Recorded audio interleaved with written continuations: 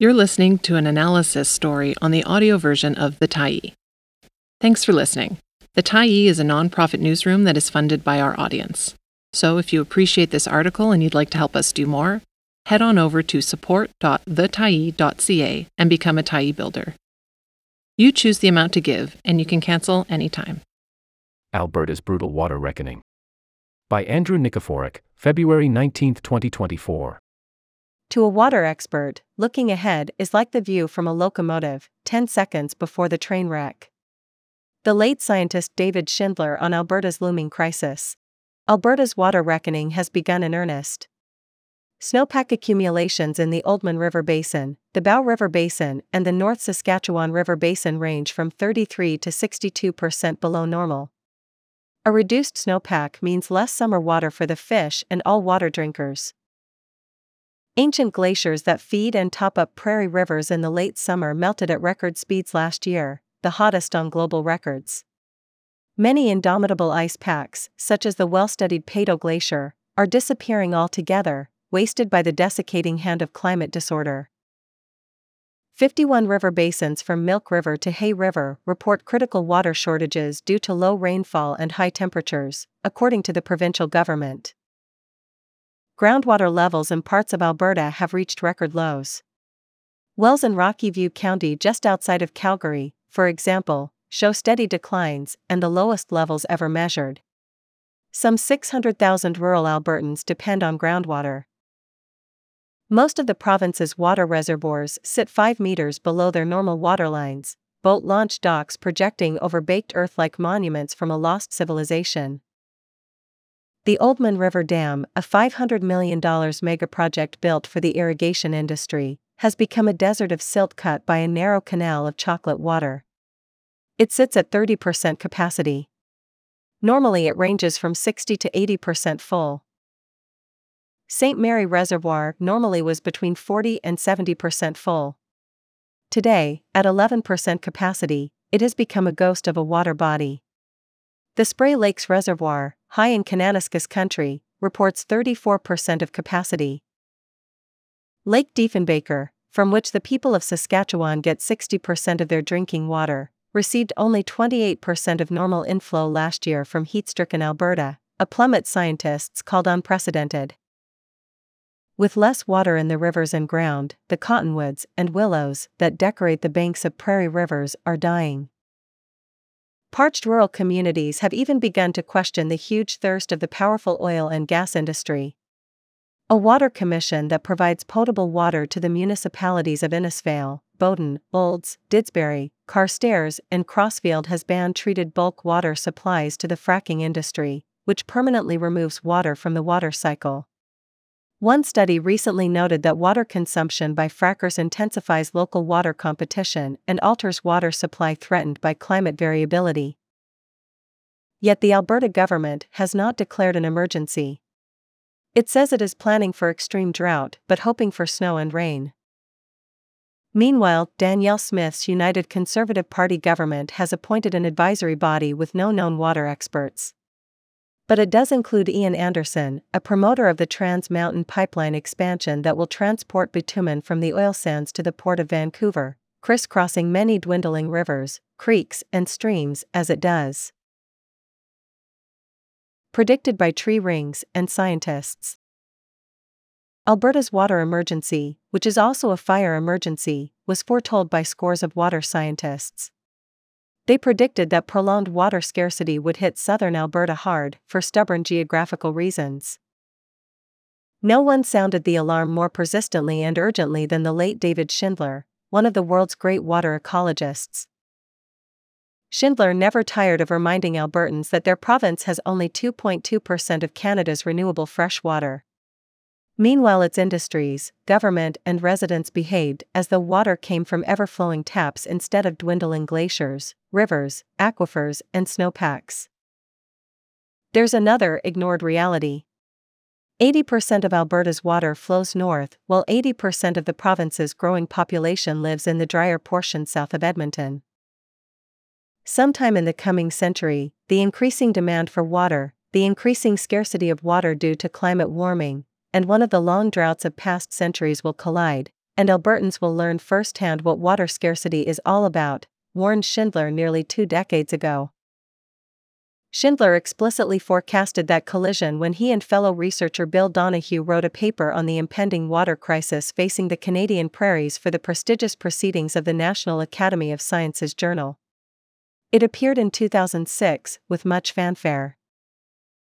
The big water problem, said Schindler and Donahue, really began in the early part of the 20th century, when European settlers flooded the arid prairies during a period of unusually stable and moist conditions in the Canadian West.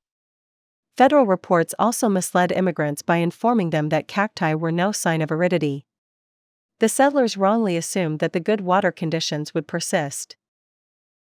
But extended wet periods aren't normal on the prairies.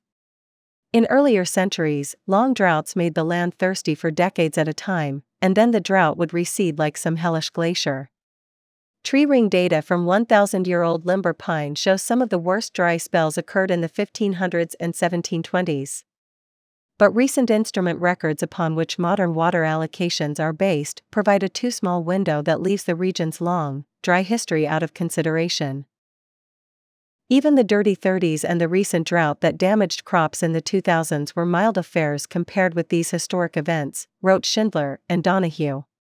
No one in modern Alberta has really planned for prolonged dry spells, let alone the ability of climate change to magnify their impacts.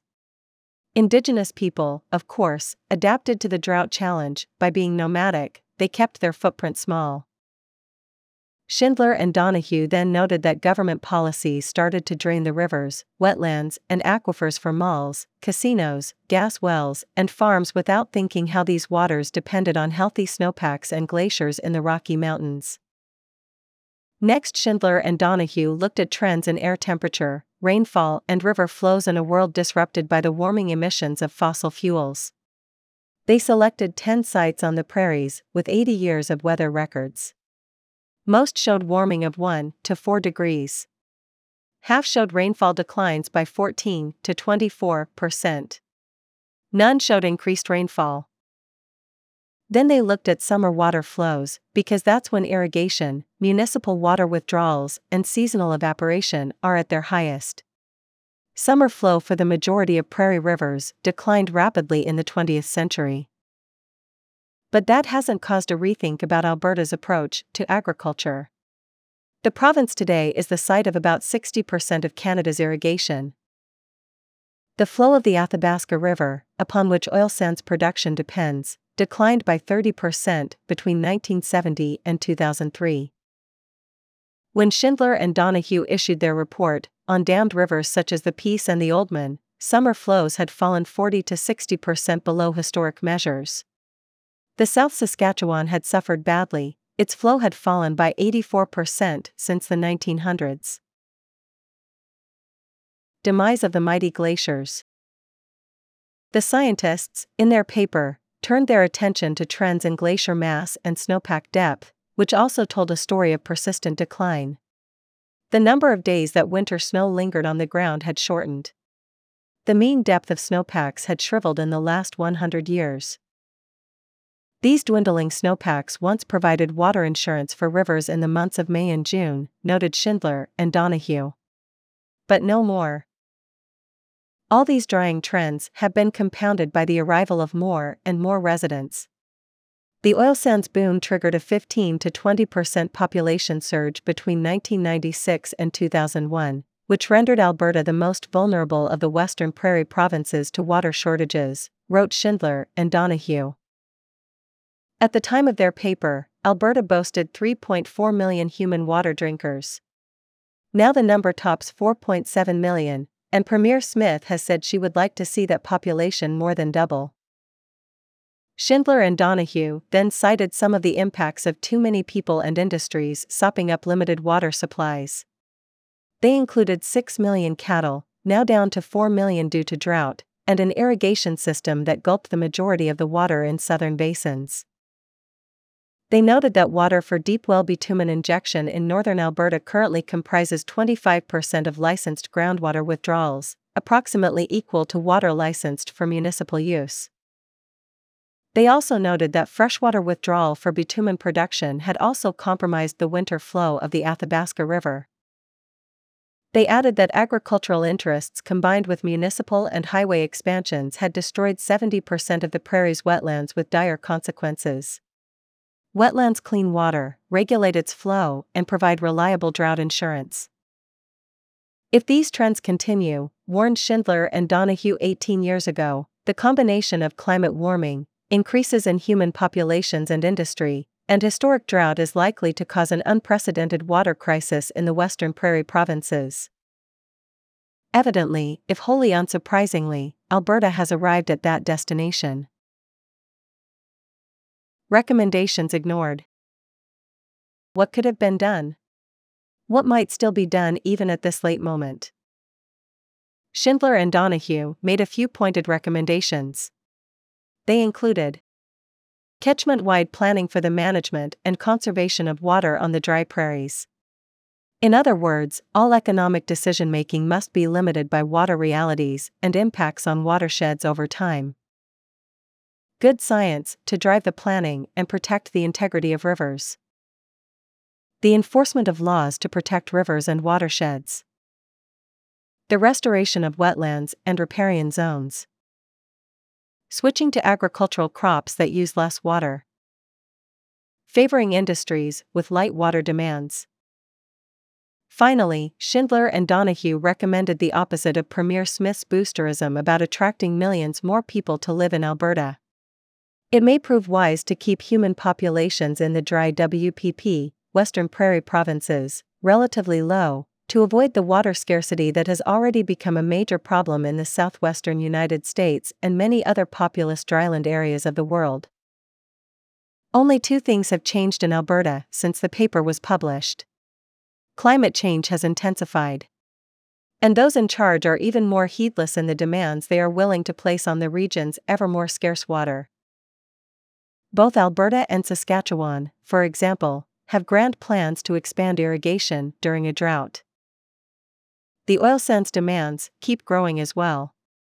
In 2020, just 4 companies in the oil sands took 200 billion liters of fresh water from the Athabasca River to lubricate 8 water-intensive bitumen projects. That's more than what the city of Calgary withdraws from the Bow and Elbow rivers to slake its needs for a year. The Tyee asked Bill Donahue about the famous paper and all it warned and prescribed. The independent water scientist and Alberta Environment's former chief monitoring officer was blunt. We're now 18 years after our PNAS paper made waves and Alberta's in a worse position, said the scientist, who now lives in British Columbia. The irrigated acreage has expanded substantially, water-intensive oil and gas production has skyrocketed, mainly in the form of natural gas fracking and mined and in situ bitumen extraction, and climate change has continued to advance. Today's Alberta government is completely incapable of managing something like climate change, drought and widespread water shortage, because they only see environmental problems as political and ideological problems, as opposed to actual problems with potentially catastrophic real-world consequences. Equally stark was his assessment of leadership in Alberta Environment and the Alberta Energy Regulator and other arms of government key to dealing with the water crisis in the province. They lack the attention span and skills to properly respond to it. Dave and I tried to warn Albertans about what was coming, and unfortunately we were largely ignored, said Donahue. In every presentation I've ever given on climate change and its effects on water supply in Alberta, I've always talked about the possibility that a 20 or 30 or 40-year drought could start this year, based on what the norm was for every century in the last 2 millennia, other than the exceptionally stable and wet 20th century. Brad Stelfox, an Alberta-born, highly respected land use ecologist, says Albertans need to think about the crisis in terms of supply and demand. If there's no demand for water, then having very little of it constitutes not a drought but simply low flow.